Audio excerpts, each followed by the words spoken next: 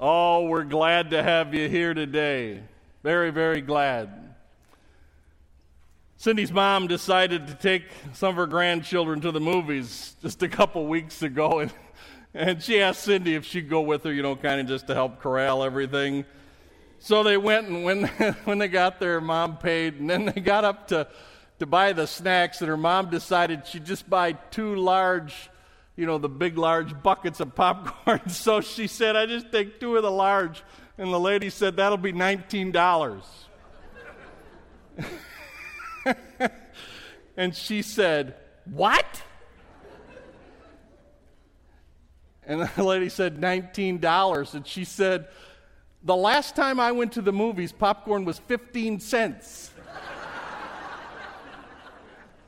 And the young lady behind the counter said, well, ma'am, you're going to really enjoy today because movies have sound now.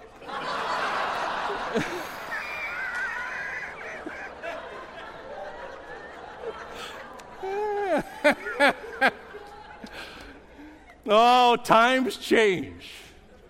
Times change, but God doesn't change, does He? God does not change, nor does His Word. The Bible is filled with timeless truths, and He wants us to learn them today. Grab your Bibles and turn to the book of Jonah.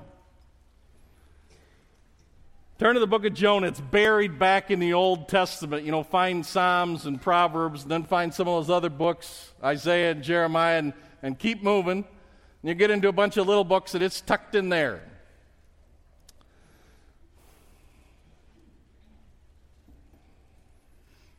Most anybody who's been to church at all, maybe even if you haven't grown up in church, you know the story of Jonah.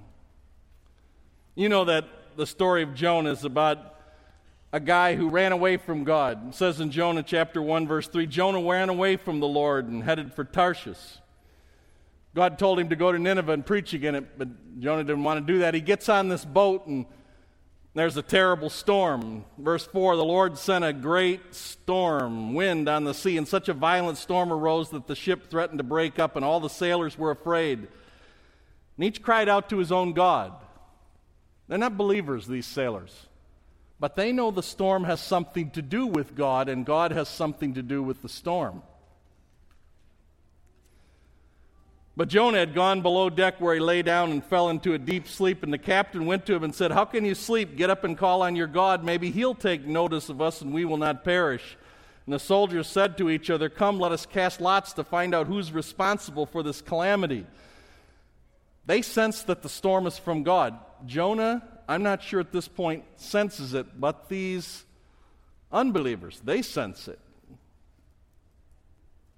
They cast lots, and the lot fell on Jonah, and they asked him, tell us, who's responsible for making all this trouble? What do you do? Where do you come from? What's your country? And whose people are you connected to? And he said, I'm a Hebrew, and I worship the Lord, the God of heaven, who made the sea and the land, and this terrified them. They were scared of the storm, but when he said, there's a God who made the sea, now that scared them. He said, I'm running from the God who made this place we live in. That terrified them. It actually says they were afraid a bunch. They were greatly afraid. And they said, what have you done? They knew he was running away from the Lord because he'd already told them that, and the sea was getting rougher and rougher, so they asked him, what should we do to make the sea calm down for us? And he said, pick me up and throw me into the sea, and it'll become calm. I know that it's my fault that this great storm has come upon you. True. Instead, the men did their best to row back to land, but they could not, for the sea grew even wilder than before. And then they cried to the Lord, O Lord, please do not let us die for taking this man's life. Do not hold us accountable for killing an innocent man, for you, O Lord, have done as you have pleased. And then they took Jonah and threw him overboard, and the raging sea grew calm. And at this, the men greatly feared the Lord. This is not a foxhole conversion. That would happen during the storm. The storm's done. The seas are calm. This the men greatly feared the Lord, and they offered a sacrifice to the Lord and made vows to Him. Now I kind of think they are believers. But the Lord provided a great fish to swallow Jonah, and Jonah was inside the fish 3 days and 3 nights. Do you have your notes? Here we go. A lot of people aren't sure that they believe this story. And I mean a lot of people. A lot of people are not sure they believe this story. But number one, we should never limit what God can do. We should never limit what God can do. If God can create the world, and Exodus 20 says He did. Says He did it in 6 days, yes. That's what He says. For in 6 days the Lord created the heavens, the earth, the sea, and all that is in them. If God can create the world, and He did, and raised Jesus from the dead, He did that too. If God can create the world and raise Jesus from the dead, which proves that He's the Son of God, that's what it says in Romans 1:4, declared with power to be the Son of God by the resurrection of the dead, Jesus Christ our Lord. If God can create the world in 6 days and raise Jesus from the dead, then God can make a fish to swallow Jonah. True? Which is greater, creating everything that exists or making a fish big enough to swallow Jonah? Which is bigger? Well, creating the world. If God can create everything that exists, then He can make a fish to swallow Jonah. He didn't have to do that, you know. He could have done many different things. He could have created a big turtle. Right when Jonah went in, this big turtle popped up, and Jonah could have hopped up on his back and sunbathed all the way in. That would have been a miracle too. He could have sent a mermaid.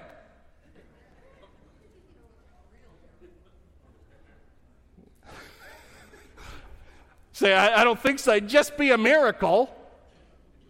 He could have given Jonah supernatural strength to swim to shore. He could have sent a jet ski with instructions. But He created a fish, and we should never limit what God can do. Turn to your neighbor and say, don't limit what God can do. Don't limit. You say, what's that mean? Here we go. In your notes, pray big prayers. I want to start off today by reminding us we serve the God that created the world. He raised Jesus from the dead. He made a fish big enough to swallow Jonah. We got to pray big prayers. So I'm asking you specifically, don't pass this off to your kids, to your husband, to your wife. What are you praying for right now today? What are you praying for right now today? What are you praying right now today that's so big only God can do it? Come on, what are you praying for? What are you praying for? You. What are you praying for? You yourself. What are you praying for that's so big only God could do it, so that when He does do it, He gets all the glory? And if you don't have anything, if nothing's coming to mind right now, then you need to pray bigger prayers. If you're praying puny prayers, it's because you think you got a puny God. But you don't have a puny God. You got a great big God who made the world, and we should never limit what God can do. Little freshman at college, young girl, freshman, just a little thing. Goes into class, and the prof, as many profs in secular colleges do, kind of make it sport. He says, how many of you in this room believe the Bible? Nobody raises their hand. But this young freshman does. She raised her hand and she said, I do.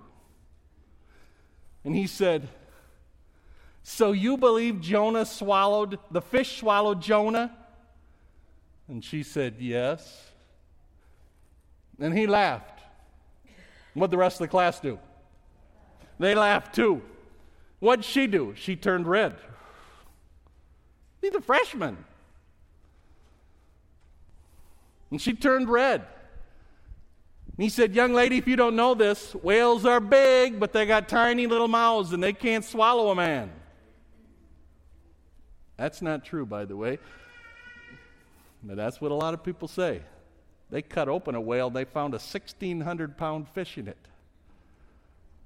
That's bigger than most men. Just saying. He said, whales are big, but they got little tiny mouths. They can't swallow a man. She said, I still believe it's true.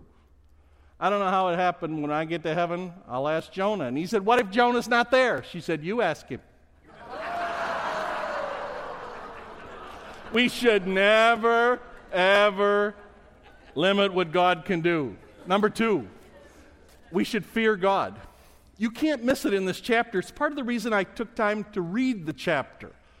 You cannot miss that the author is trying to say to us there's a reason to fear God. You see it in verse number 5. You see greatly feared in verse 10. You see it in verse 16. You cannot miss this, that the unbelievers fear God and the believer does not. We're supposed to fear God. Everybody in this room. I know there's a lot today about God is loving and He's good and He's kind and He's your friend. But we should fear God. Say, what do you mean fear Him? Here we go. Number 1, recognize His power and position. Recognize. He really did make this world and us. We ought to recognize it. Number 2, we ought to respect His power and position. That means we ought to listen when God speaks. Jonah didn't do that, and it showed he didn't really fear God. He didn't really fear Him. But we should. We should recognize His power and position. We should respect His power and position, and we should respond to His power and position appropriately, which means we should obey. And Jonah didn't do that. He worshiped. I want to say this. By what we describe worship often, he went to church. Jonah was a prophet. But he didn't fear God. But we should. Here's one reason. Number 3. Every sin that we commit has a storm attached to it. We shouldn't miss this in this story, but we get caught up in the fish and we miss every sin has a storm attached to it. You say, what do you mean? Well, I mean, number 1, God never overlooks rebellion. Circle the word never. He never overlooks rebellion. And I think it's possible somebody in this room right now is saying, well, that's okay because I don't rebel against God. We have to be careful how we define that word. Rebellion is just saying no to God. Number 1 there, rebellion is just saying no to God. And we talked about this last week. I wanted to do that last week because I knew this week was coming. It's easy to know that God says stop complaining, but we still keep complaining, and that's called rebellion. It's easy to know that God says stop worrying, but we keep right on worrying, and that's called rebellion. It's easy to know that God says stop watching porn, but we keep watching porn, and that's rebellion, and God never, everyone say never, never overlooks rebellion. You say, well, I don't rebel. Rebellion is just saying no to God.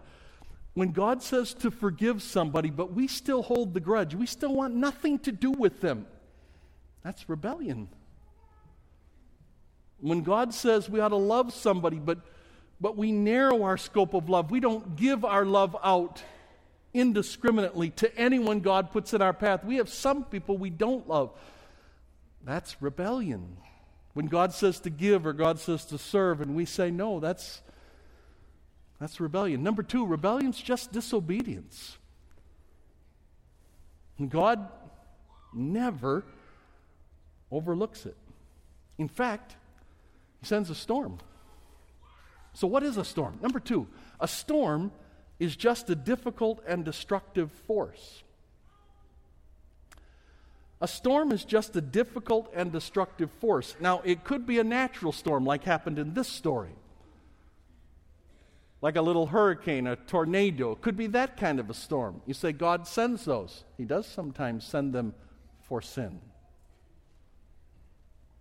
It could be a financial storm where you lose your job, where you have this huge unexpected bill. It could be a relationship storm between you and your wife in your marriage, or between some friend where some friendship is destroyed. It could be a physical health storm. It can be any crisis. But God never overlooks rebellion, and every sin has a storm attached to it. Now, Jonah, let's talk about Jonah specifically. Jonah's storm was personal and specific. It was one for one. He sinned, and God sent a specific storm. That happens sometimes. When there's some destructive thing going on in your life, some difficult and destructive thing going on in our lives, we ought to ask, God, is this because I've done something wrong and you're trying to tell me? We should ask that. That's what was going on with Jonah. But number two, the sailors, that's a different story. They were just caught in a broken or stormy world. It wasn't their specific sin that caused this storm. Actually, they were caught in Jonah's storm. Which is a good thing for us to remember, that sometimes our storm, it topples on top of somebody else. It captures somebody else in the wake of our storm. The sailors hadn't done anything specifically wrong. They just lived in a stormy world, and they got caught in somebody else's. But we need to remember, number three, every tragedy is a result of sin. I have to be careful right here. When I wrote this, Cindy questioned it. She types out my notes. She questioned it. She said, "Are you sure you want to say it this way?" Yes, I do. Every tragedy is a result of sin. Every bad thing, every evil circumstance, every destructive thing that happens in our world is a result of sin. But they aren't all one-for-one results. You understand, God wanted this world perfect. He created it perfect. When He got done creating it, He said, "This is very good. It's very good." There wasn't supposed to be storms and destructive forces. They happen because we live in a broken and stormy world. But I want to talk about Jonah's sin storm. That's the one I want us to focus on. I want us to focus on the one for one here. Number three, sin storms are a law. When I say every sin has a storm, sin storms are a law, like the law of gravity.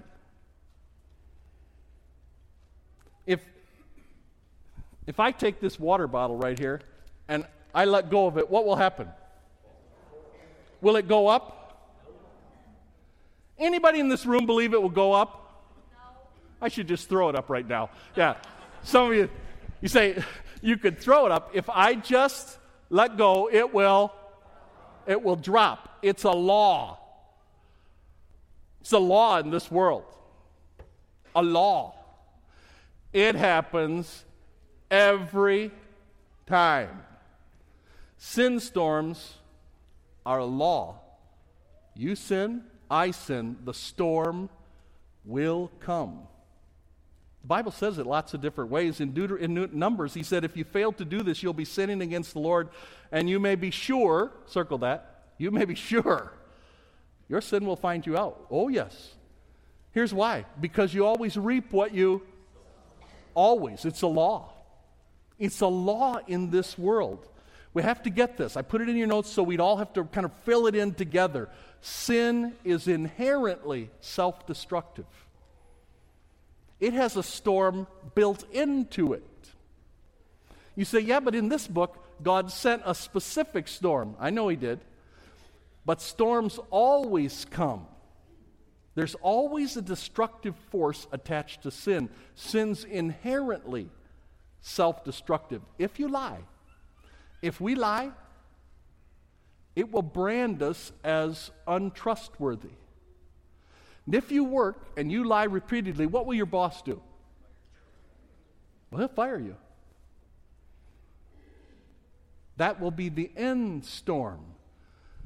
But the original destructive force is sin will brand you as, lying will brand you as distrustfully. If you lie to your spouse and you keep lying to him, what will happen? Well, you'll destroy trust in your marriage. That's the storm. You'll destroy trust. Now the hurricane may hit and your spouse may leave you. But the storm, the destructive force, the fact that if you lie to your spouse, you will break trust, that's inherent to the sin. If you worry, you will create tension in your life. Sin is always destructive. Why do you think God tells us not to worry? Because He just wants to make our life difficult? Oh, let's see if I can come up with a really hard one. I know the Hainers, they struggle with worry, so I'll make a rule that you can't worry. That'll just make the Hainers' life a nightmare. God's smiling up there because He thinks I can just really get him with this. That's not what God's doing. God tells us not to worry because worry creates tension and anxiety and high blood pressure and ulcers. Sin is inherently self-destructive. It always has a destructive force connected to it. Here's the problem. Number 4. We don't see it happen to us. Here's my problem when I was preaching this. When I was thinking about preaching this, I'm thinking, what's somebody going to be thinking out there? No. Going to be a teen out here and he's fooling around with his girlfriend or fooling around with her boyfriend. Lying to his parents, lying to her parents. And I'm talking about there's a sin storm and she thinks, nothing's happening to me. I still made the team. Still got my car. Nothing's happening. An adult, worried, complaining, selfish, and they think, nothing's happening. God's not doing anything. Oh, yes, He is. God never overlooks rebellion, ever. He always allows the destructive force of sin to come when we sin. Always. Always. Say, well, I don't see it happening. Here we go. In your notes. Why not? Number 1, we're not paying attention. Jonah's asleep. He doesn't see that the storm's for him. He's in the storm, but he doesn't get it that the storm's for him. Not paying attention. Number 2, we don't make the connection that this stormy thing that's going on is for me. We don't ask God, are you trying to say something to me? Number 3, often we don't see it until the tornado hits. Until the huge storm hits. Not all storms are huge like this one. Actually, they're more often like the effects of radiation. It's happening, we're just not seeing it. We don't see it until the huge thing comes, like number 1, we lose our job. Well, then we think, whoa, what's going on? We didn't see it while it was getting to that point. We don't see it until, number 2, our spouse walks out. That's how come I can be talking to a couple and I can warn them. Sometimes I'm talking to one of them, and I warn them, if you keep going on the path you're going, this is going to blow up. A year later, they come back to me when their spouse has left, and they're so shocked. And they say to me, I don't know what I did.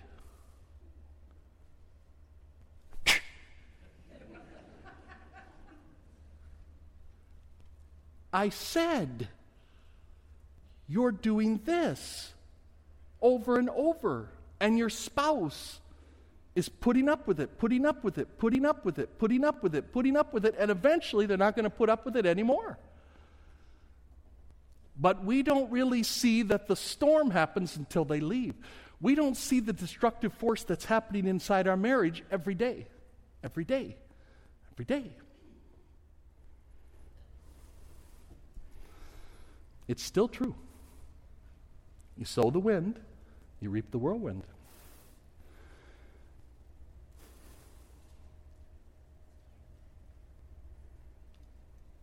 Still true. David sinned, and his child got sick and died. You say, God doesn't do that. He did do that. You say, well, that's scary. I started this message out saying we should be afraid of God. Say, just because I do something wrong, God would never touch one of my children. David sinned, and God touched his child, and they died. And every parent in this room right now who's paying attention to God should be scared right now. For real. And if you aren't, something inside's not quite right. You say, God wouldn't do that. He does do that. And Ananias and Sapphira played around with God, so did Uzzah, and they died. You say, well, that's scary. We're supposed to fear God. Zechariah didn't believe God, and he lost his voice. Adam and Eve didn't honor God, and they lost their home. Jonah nearly drowned. He probably had scars the rest of his life from his time inside that fish. Saul, he sinned and lost his kingdom. Moses, he sinned and forfeited the promised land. Lost his position. You say, well, all those stories are kind of scary. Yes. And I'm trying to say to everyone in this room, myself included, we should fear God.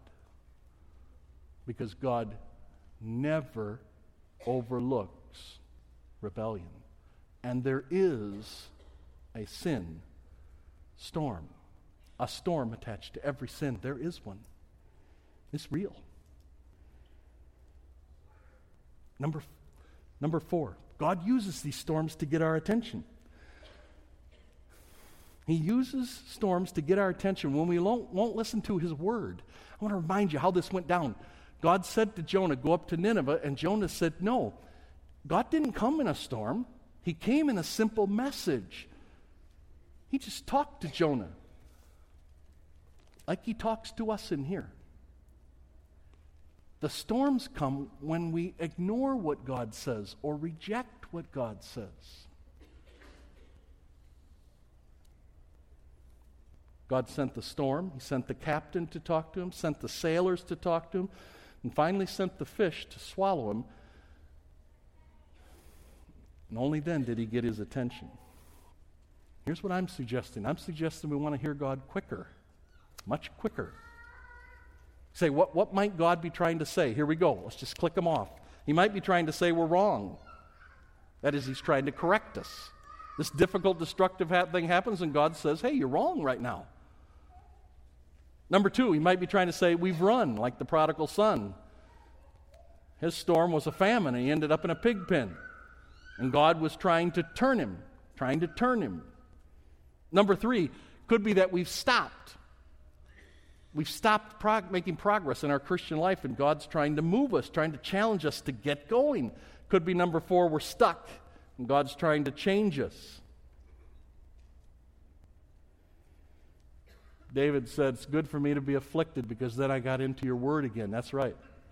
And God does this sometimes just to get us going. Now let me end with some positives.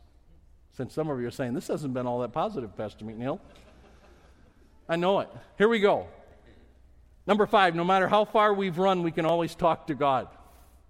It's just when we get to chapter 2. From inside the fish, Jonah prayed. I want to say, if you can pray to God from inside a fish, you can pray anywhere. You can pretty much pray anywhere. From inside the fish, Jonah prayed to the Lord, and he said, in my distress, I have called to the Lord, and He answered me. And there could be somebody in this room this morning, and you're saying, my life's a mess. Okay, in my distress, here's what you do. Talk to God. And you know why? Because He's always there. That's why. You can talk to God. You say, you don't understand how far I've gotten. I think I do. In my distress, I called to the Lord, and He answered me. From the depths of the grave, it's actually the word Sheol. From the depths of the grave, from the place of ultimate separation. It's even a place of divine punishment. That's why sometimes it's translated as hell. When you're as far away from God as you think you can possibly be, He's still there.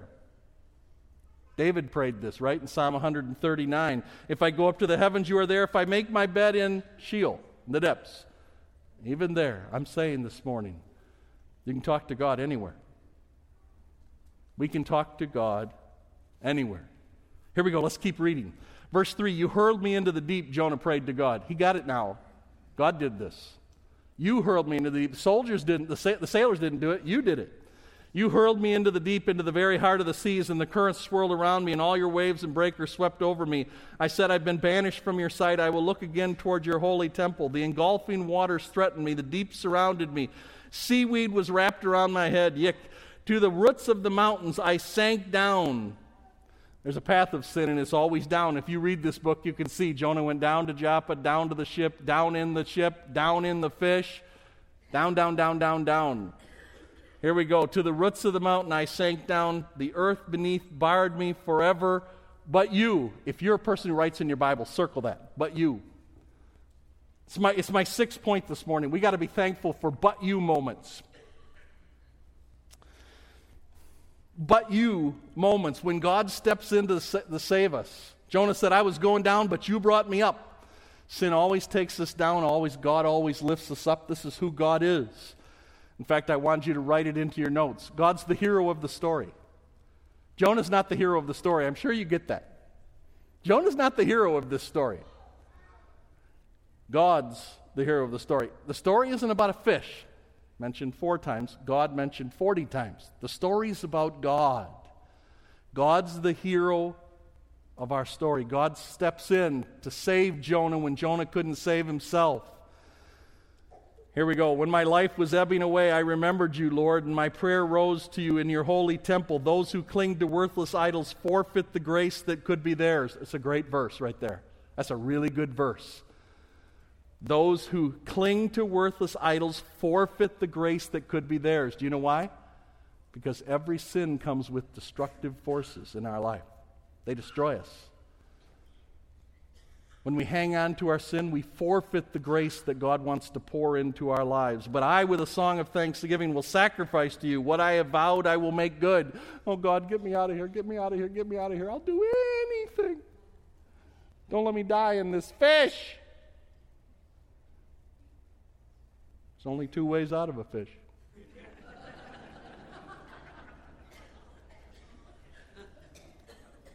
Please let him vomit. Jonah says, I vowed to God.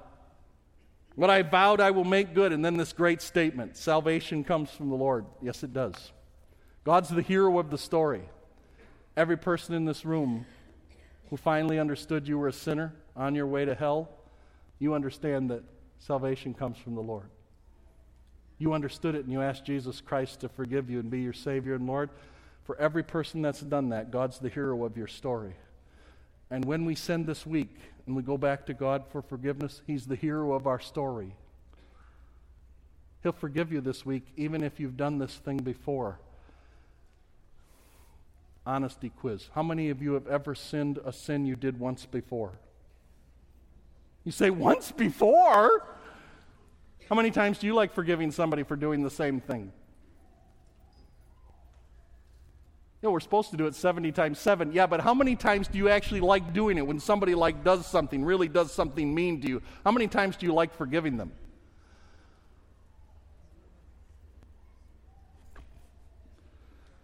You have a 2 limit?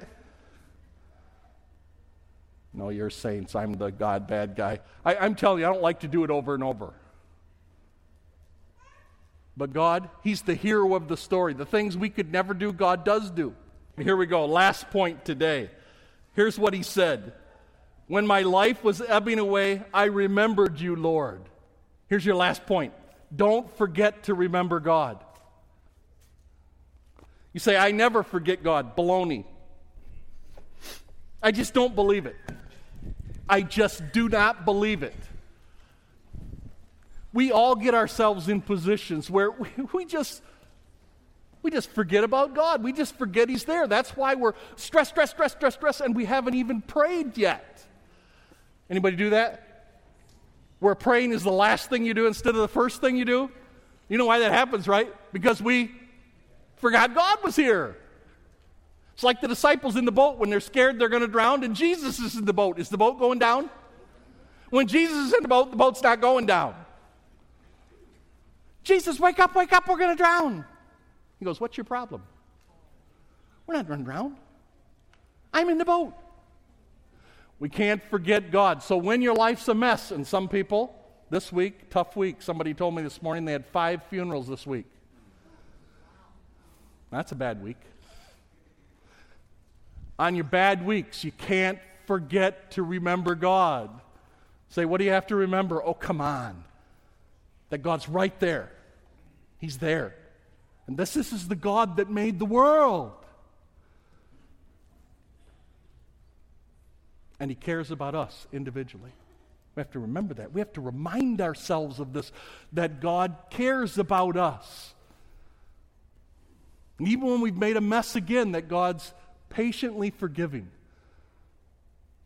slow to anger, and abounding in love and forgiveness. We have to remember. We have to call it to mind.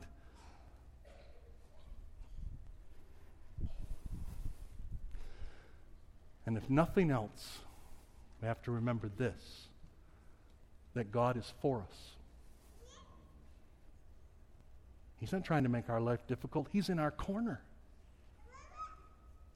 So let's all do this. You turn to your neighbor and you say, God is for us.